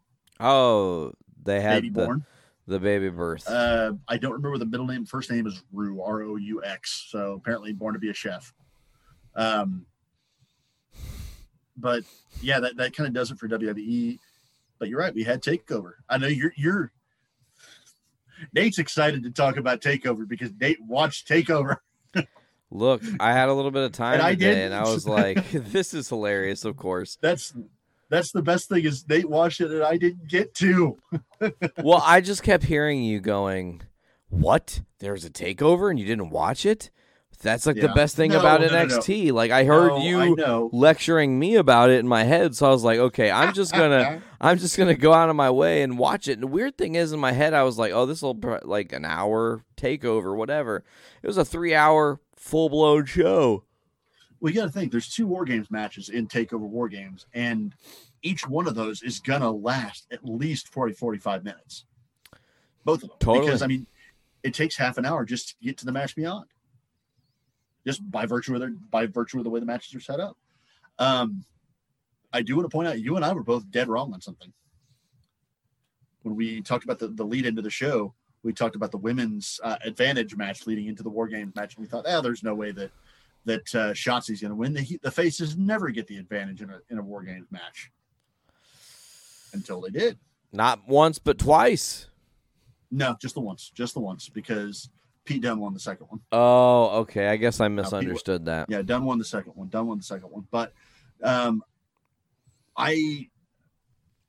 let's talk about the matches individually. The women's War Games match, I did get to see the entirety of. They had the unique structure of having the face team have the advantage, and they didn't really do much to capitalize on it. It was weird. Well, they had the whole thing with Toni Storm, I think it was. Keeping Io out of the ring. Keeping her out of the actual structure and then kind of building on that, which I thought was interesting. There were some cool spots and stuff, and there were some tough spots. Man, Io took that finish, the power bomb off the middle. Dude, Io taking the double stomp through the trash can from Dakota Kai, and they had to fucking wedge the trash can open to get her out of it. Yeah, that's a rough bump. No, the idea of the advantage is you have a heel and a face to start the match. The advantage is whose team gets the third person first. And normally it's the heels because you have the 2 heels beat up the babyface. That's what happened in the men's match. They had it reversed for a 2-on-1, so it was Ember Moon and Rhea. Yeah, Rhea wasn't. Was Rhea second? Yeah, Rhea was second. So Rhea and Ember versus Dakota Kai, which is an odd thing. It kind of puts Dakota in the underdog role. And just me personally, what I would have done is have Raquel Gonzalez, who they're trying to show as the next big challenger. That's why they had her pin Io. But have her be the first person to start and let her fight off 2-on-1 and establish how much of a badass she is. That's your best way of doing it. But they didn't go that route. It was just kind of odd. Yeah. I did think it was kind of clever the way they kept Io out of the ring. Here's my pop quiz for you. Pop quiz. Sure. Io came off of the top of the structure with a trash can. What was that in homage to? I don't actually know what it was an homage to, but it was a dope moment. It's Great Sasuke. Great Sasuke used to jump off of ladders in a barrel. Like he would bring a barrel, put up the barrel or a trash can, either one, on himself, and then jump off or whatever. So that's her Great Sasuke moment. I love it. Yeah, cool match, fun finish. The War Games matches are rarely not fun. They followed that, and that's where I kind of trailed off. I missed the entirety of the Thatcher Ciampa match. Again, it's like the third time I've referenced on the show. I missed most of TakeOver because immediately after the women's War Games match ended, I realized that my dog was limping around, noticed that her toe was askew after taking a tumble earlier. So for the duration of the rest of TakeOver, I had to take my dog to the emergency room. So I watched some of TakeOver on my phone while sitting outside waiting on her to get out of the emergency room, but it was intercut with me having to answer the phone and talk to people. So I missed bits and pieces. Totally. So missed the entirety of the Thatcher match, which unfortunately was the one match I really wanted to see. I won't spoil it, but I think you'll definitely enjoy that match. It's been spoiled. I know what happened. Well, So you're fine. It was just a great, hard-hitting match. It was exactly what you want those two to have. And you're telling me Tim Thatcher works stiff? The dude's made of concrete. Of course he did. I love Thatcher for it. Ciampa can work stiff as well, so that's no shock to me. Like I said, that's the match I wanted to see for that exact reason. So I'm good on it. Yeah, no, it was a great match for sure. I really enjoyed watching it. There are several heavy hitting, very, very powerful moments that you, like you said, you would expect out of a match between those two. The match that I honestly was most popped for, granted the War Games matches were both great. The North American title match was fantastic. Yeah, Ruff can go. He can flat out go. He's got that little guy syndrome because he looks like he's tiny compared to everybody else. You don't really believe it, but the dude can flat out go.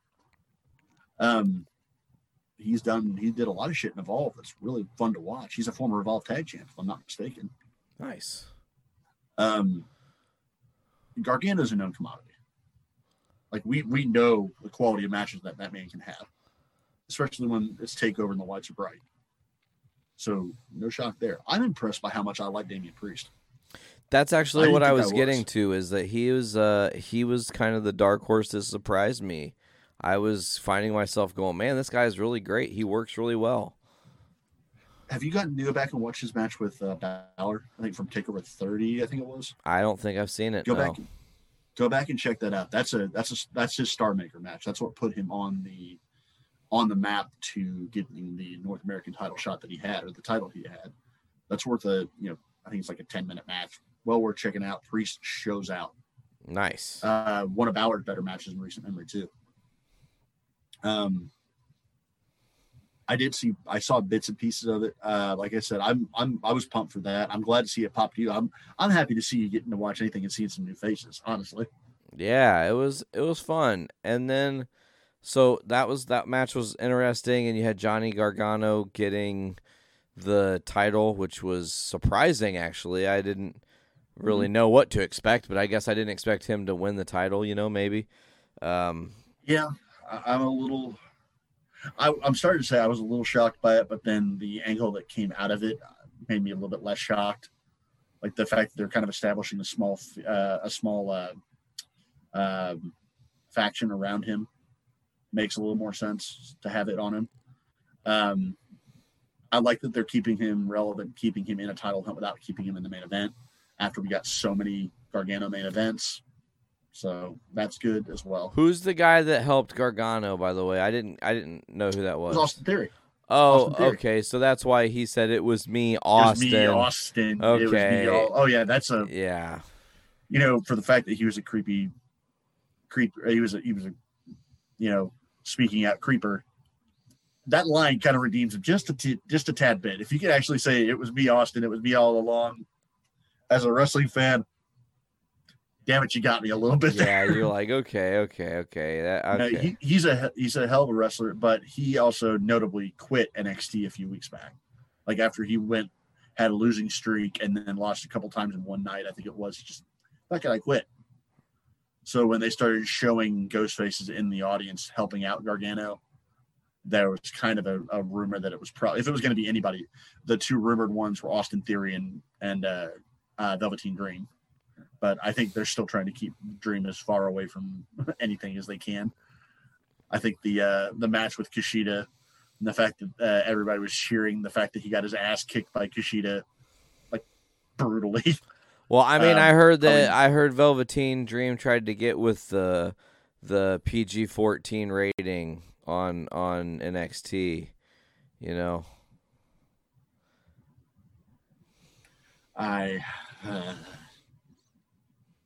Sorry, that was bad. I have no words there. you broken me there. No, I just don't think. I don't think they're. Yeah.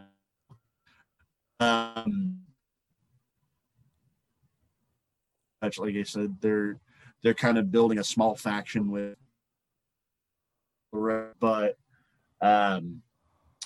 Indy Hartwell and Candice Theory on his side. So the Gargano Way faction could be forthcoming. And good for it. Theory needed a reboot anyway. Then the men's War Games match was very good. Very, very good. And again, Pat McAfee deserves all kinds of awards right now for wrestling better than anybody expected, taking bumps that nobody expected. Dude did a swanton off the cage. No one called that. Could have totally broke his legs, too, because his legs hit first. Oh. Yeah. But if you've watched any of NXT in the last couple of weeks, dude's a killer promo. And does something that is very, very, very rare these days. In that he is a heel that puts over the face in promos while still getting the point across. He makes the face sound like $1 million while still running them down. That's a rare thing. And it shows that he actually understands what he's doing, because his promos aren't scripted either. You can tell because nobody talks like him. So good on Pat McAfee for being exactly what NXT needs and being arguably one of the best celebrity wrestling crossovers in solid decade. So good for you on that, man. By the way, side note, did we have a little shout out and love to Red Dragon, the tag team with the attire choice for the Undisputed Era, the red and white? Maybe. I don't know if I'd go that far, considering they'd worn other colors before. I've never seen him in that stark of a red, though. It was just like, I've never seen him in red. And that's I've never seen him in red. Kyle and Bobby's colors, man. So, well, here's the thing. Also, we've never seen him in red. However, we've also never seen them prior to tonight working as a babyface team. That's true as well. So it's a shuffle up just a little bit. So, I mean, you're not going to have a bad match with the people involved. Undisputed Era is, again, a proven quantity. You know exactly what you've got with them, and they're all fucking great. Pete Dunne is fantastic. Oney Lorcan and Danny Burch are all fantastic. Kyle O'Reilly getting the pin, no less. That finish was awesome. That sequence of several little moves that set up the finish. Was that Oney that took the... McAfee kicking out of the Sunrise. Yeah, the Panama Sunrise. That was crazy. I was like, what? And AC sold it with his look so much, just like, how did he kick out of that? Should not happen. But yeah, I love seeing Kyle O'Reilly getting a little bit of the rub for the win. Especially coming after the fact that he and Dunn were in that match for over half an hour. Oh, yeah. And God damn it, Cole and Dunn I want to see more matches with Cole and Dunn specifically, because those two have great chemistry. Totally. We saw that at Survivor Series last year. Last year at Survivor Series, they did a bitter end into a Sunrise, into a Destroyer. Last night, or Sunday night, they did a bitter end into a DDT that was beautiful. Awesome move. They work so well together. Mm-hmm. Another quick note about NXT. Did you see they announced another signing class? I did not see that. Both the Rascals. We talked about it before, about the prospect of them doing. Both Rascals, Trey Miguel signed. Alex Zane signed. Interesting. Guy I mentioned before. I gotta say, it's getting a little difficult to do the someone to watch when everybody freaking signs everybody I would claim is somebody they need to watch. You're like, I'm trying to show people that no one's ever heard of, and if you guys keep making them... Ben Carter goes to AEW. Crap. Actually, he ended up in WWE, if you can believe it. He went to AEW, then goes to WWE. Shocking. Yeah. Or let's see. Maybe I'll do Maybe I'll do Josh Briggs. I'll do Josh Briggs. That's a good name. Nope, he's signed now too. Well, maybe the Rascals. People have probably heard too much of the Rascals. I know. I'll do Alex Zane. Nope, signed. Huh, shit. I've got somebody coming. I've got somebody in mind for next week. Don't worry. Oh yeah, we're gonna do some. We're gonna try to do something special with the episodes we continue on. People who watched on today's episode, we did try to get through that lag. We had a little back and forth lag action. I think we got it. But we also had the ability to kind of flash up some visualistics and give people more things to look at while they're ingesting our podcast and stuff. And we're going to kind of try to keep that going week to week here with some cool ideas I've got. But I really enjoyed TakeOver, man. I just want to say it again. Again, you rarely have bad takeovers, for one. I do think having two War Games matches is a tiny bit overkill. Just because, I mean, like I said, that's an hour and a half of your show right there. Even separating the two of them out, it's kind of a slog. So, I mean, I get why they do it. It's cool to have the women's one too, but maybe back it to just one just to keep it fresh. I don't know. I mean, it's still, again, wasn't bad. It just makes it kind of drag a bit. Also, we were definitely wrong that they couldn't do War Games in the Capitol Wrestling Center. Right. It's very true. They actually pulled it off. The more I see the Capitol Wrestling Center, the more I like it because it still gives me that underground vibe. Yeah. It's more underground than Raw Underground. I keep saying it reminds me of the freaking underground Pokemon fighting ring from Detective Pikachu. That's the one thing I keep reminding myself of. And then seeing the giant cage in the ring really set that off even more. It looked like Wolverine was going to fight somebody in front of Rogan in a random Canada thing for X-Men 1. Oh, yeah. Nice reference. Hell yeah. There you go.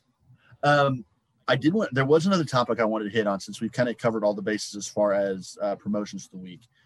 And I was driving around today, driving back and forth to my events and stuff, and I've got some time to chill and think.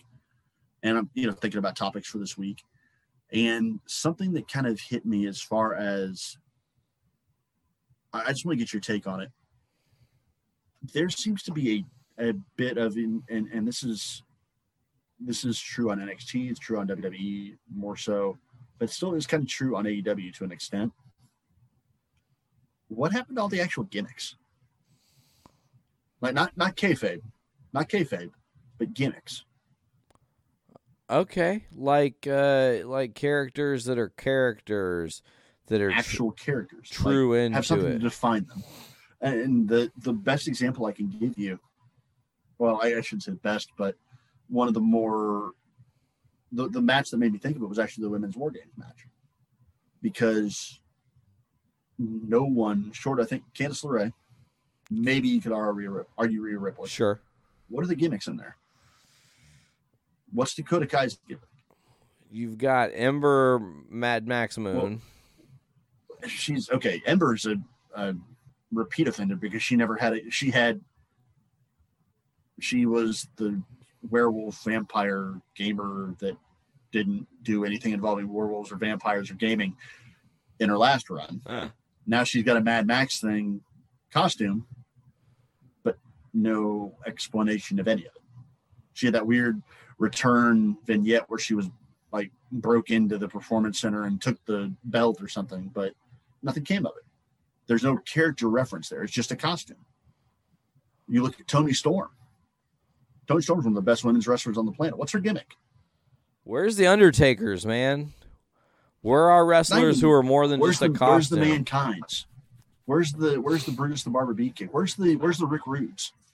Where's the DX? I think the only person that has that. I think the only person that has a solid modern gimmick is OC, and that even still is like a very loose, fringy gimmick of just a lazy guy. I'd say he's one of the better ones right now. One of the few that actually embraces a gimmick to begin with. Bring in Gentleman Jervis, for Christ's sakes. Let's get that guy popping off. Now, like if you look at WWE, part of it is the idea of a gimmick has become less, sweeping and defining character and more something vague, more something broad. I think of, even look at the main roster. Most of your wrestlers are jerks who can wrestle or not jerks who can wrestle. AJ Styles, his character is he's a very good wrestler. Orton's character, he's a jerk. He's not a legend killer. There's no legends for him to kill. He's not hearing voices anymore. He's just a jerk. Roman Reigns has a gimmick. Yes, very much so. But Corbin maybe has a gimmick. Ziggler is a good wrestler. Daniel Bryan's a good wrestler. Kevin Owens is a good wrestler that sometimes stabs people in the back. They've dropped the family man thing from him completely. Ugh. Daniel Bryan's dropped the eco warrior thing. That was a gimmick, but no, they got rid of that. Even look at the New Day. They don't have a gimmick. They're just happy guys. They're just guys. Absolutely right. Now their personalities turned up to 11, but there's not really a character. Gargano has a sort of character. Ciampa, kind of. Finn Balor doesn't have a character. They call him the Prince, but he has no defining personality whatsoever. Matt Riddle is every stoner you've ever met, but at least he has a little bit of a character. I'm not saying you got to give me the Dead Man and Undertaker and Kane and I don't need Doink running around. I don't need that. I don't need Isaac Yankem. Ooh, DDS, Isaac Yankem. Yeah. Britt Baker, that's a gimmick. The role model. Britt Baker's role model gimmick is miles above Bayley's. What's Sasha Banks' gimmick, by the way? She's the boss. That's a nickname. That's not a gimmick. She's a good wrestler with a nickname. Io Shirai, great wrestler with a nickname. Asuka's gimmick is that she's Asian. Just like Andrade's gimmick is that he's Mexican. I don't get it. And it's.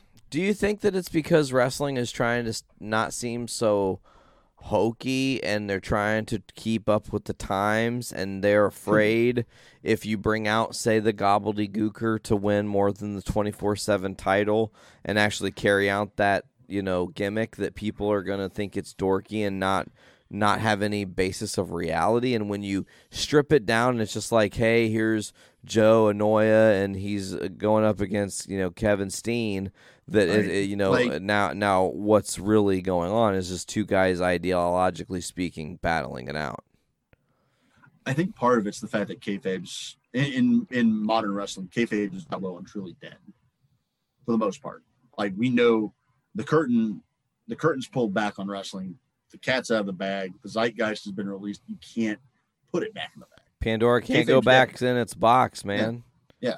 Kayfabe's dead because, social media will flat out kill kayfabe in general. Unless you're something like a Lucha Underground or a Chikara or something that embraces kayfabe from the word go, even then you still know it. But there's a difference between kayfabe and gimmick. And I don't think that WWE definitely doesn't make a difference between the two. They think, well, kayfabe's dead, so we can't have a gimmick. We can't say that, we can't have somebody like an Undertaker anymore. Well, maybe they can. The Fiend still works. But he's a gimmick. That's maybe one of the only other gimmicks. He's very much a gimmick. He's very much a gimmick. But let me ask you this. Put the Fiend back in, let's say, 95, 96, pre-Attitude Era. With the Bret Harts, with the Gobbledygookers, the Undertakers, the Macho Mans, the Hogans, the Bret Hart, Yokozunas, Razor Ramones, Diesels. Doink. Does the Fiend stand out as much? He's just one of the gimmicks. That's it. Like, I think maybe he would stand out because it's still a damn clever gimmick. Don't get me wrong. It's a very well done, a well thought out, well written gimmick. But maybe it stands out more now because there aren't as many. Maybe Reigns stands out because he's actually playing a character as opposed to just Reigns the guy. Now, don't get me wrong. Again, it's a fantastic gimmick to be sure, and he's playing it very well. But maybe it stands out more because there aren't as many. It's a great way to look at it. Maybe Karrion Kross stands out in NXT, not just because he's presented as standing out, but because he's one of the few that does have a gimmick. Even though that's a pastiche. It's a bunch of apocalyptic imagery and a great entrance, but not much in the way of motivation or a good idea when you ask somebody what their character is or what their gimmick is. If they can cut a promo and you don't know what their character is, then they don't have a gimmick. If your promo is that I'm an arrogant jerk or I'm an arrogant champion, that's your gimmick. And that's everybody from Drew McIntyre to Sasha Banks to everybody. That's Charlotte. You know, it's maybe I'm reading too much into it. And again, I know we're talking more WWE, but it's still as prevalent in AEW where Kenny, the cleaner is a gimmick. He's not quite there yet.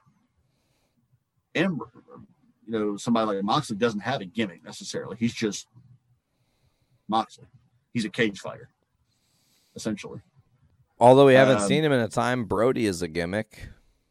That's true. Being the exalted one, having the I will say that definitely AEW is miles ahead of WWE, but that doesn't mean I wouldn't say they're perfect by a stretch either. They do have a lot more in the terms of having the Dark Order, of having OC, in terms of having even Best Friends to an extent. There are things that are a little more gimmick leaning in that. I think that speaks to their roots, that they are more of an indie fed. They're a super indie fed because indies embrace kayfabe a little more. Indies embrace gimmicks because, I mean, for lack of a better term, that's what gets you over. I can't tell you that many people in AEW or WWE that have gimmicks. I can tell you a bunch in the indies. Levi Everett, the Amish guy, fucking Effie, Warhorse, Danhausen, Warhorse. We both said before that neither Warhorse or Danhausen would work in WWE. Neither of them would. Neither of them would work well at all. Not a chance. No. And that's because they wouldn't be presented seriously. Why wouldn't they be presented seriously? They have gimmicks that would not be honored. AEW could work. I think so. We're still waiting. There's X amount of days left in this month. Danhausen could still be signed to Ring of Honor. Could happen. Keep the dream alive. But the Hausen watch continues. Well, we've talked about it before. They've offered him a contract. They say he's signed, assuming he has to get one win on Ring of Honor television before the end of the year. So, keep the flame alive, by God. Interesting. But yeah, that's something I wanted to bring up, just get your thoughts on. So it was kind of puzzling to me earlier. Well, I think that, yeah, man, I think that we are in an interesting time where there are way less gimmicks. I think there are way more just motivated wrestlers trying to show they're the greatest spot fest monkey or whatever it is. And you know, there aren't necessarily things wrong with that, but there can be a beautiful balance. And I think if we can start to find these characters who are both captivating as entertainers and phenomenal as performers, that we are going to be truly in the golden age of wrestling again. And we are on the cusp of that, I do believe. I think WWE is capable of that if they let people play characters. If they actually allow people to be organic characters. That could be something they very easily could do. But far be it for me to say that WWE will stop scripting things. Yeah, that doesn't look like it's something that's going to be in their wheelhouse. But Buckles, are we ready to wrap this bad boy up? I think so. I think that just about hits on everything for the last week or so. I do want to plug a little bit. You mentioned episode 100 coming up. We've also got here, I don't know if it'll be next week or the week following, we may do a special episode. I don't know. We will have our awards show for this year at some point. I got to put all this together. I'm holding off on a top 10 for this month just because we're already going to have a list heavy episode at some point. Oh yeah. We're going to be doing that rundown of all our favorites. Mm-hmm. We got to go back and re-experience 2020. Oh God, help me know. I got to say, it's going to be harder for me to come up with a match of the year this year because there aren't as many contenders to me. Well, and it's hard to call a match of the year when you don't have crowd participation. We're just going to say it again. Well, you're going to say that, but I would also say just because there aren't that many contenders, because there haven't been. They shut down indie wrestling for about 5 months, you know, yeah. And that cuts out a lot of opportunity for a lot of people to show how good they can be. It's true. And when the only game in town is WWE, that kind of hurts things. I'll go out on a limb and say if I'm putting together a top 5 for this year, not just a number 1 match, but a top 5, there's a good chance that at least one of those is going to be a cinematic match. And I never would have said that a year ago. Yeah. So that gives you a little insight into my brainwaves. Oh, yeah. We got to pick a top tag team, and there's only what 3 in WWE anymore?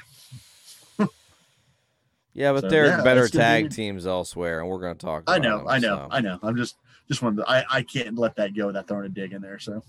Oh, yeah, man. Well, all right. Well, I think we're going to go ahead and do our damnedest to get out of here. As always, want to thank folks for checking us out. Wherever you're checking us out, whether you're listening to the podcast on Apple Music, Podbean, Spotify, Stitcher Radio, Google Podcasts, CastBox, TuneIn, iHeartRadio, YouTube, and many others. You're searching Journey into Comics Network, getting that one feed of amazing shows, a lot of different stuff coming your way. Coming into 2021, we got some big plans in store. Buckle said it best as we are trekking to episode 100. We are going to also be launching the YouTube for Journey into Wrestling here very soon, so we're going to have that to be excited about. As always, thank you folks here checking us out on Facebook land, looking at the official vision of the show, how I envisioned it initially when we tried to say we were going to go live and talked about this like 4 months ago. But we're finally here, we're finally doing it, and we're making it work our very best. But I think that's going to do it this week, Buckles. Was there anything else before we get out of here? I'm sitting here thinking, man, I hope you got a good episode title because I don't have one on my brain meats going right now. I think I do, but I'm all ears for it. We'll see. All right, folks. Well, I just want to thank everybody for checking out Season 5, Episode 9 of Journey into Wrestling. This has been Journey into Wrestling, Season 5, Episode 9. As I said, the title, More Than Just a Costume. I've been Nate. This is no gimmick. I am still Buckles. And as always, we will see you fine folks later. Goodbye. Bang. And good night. Later, guys.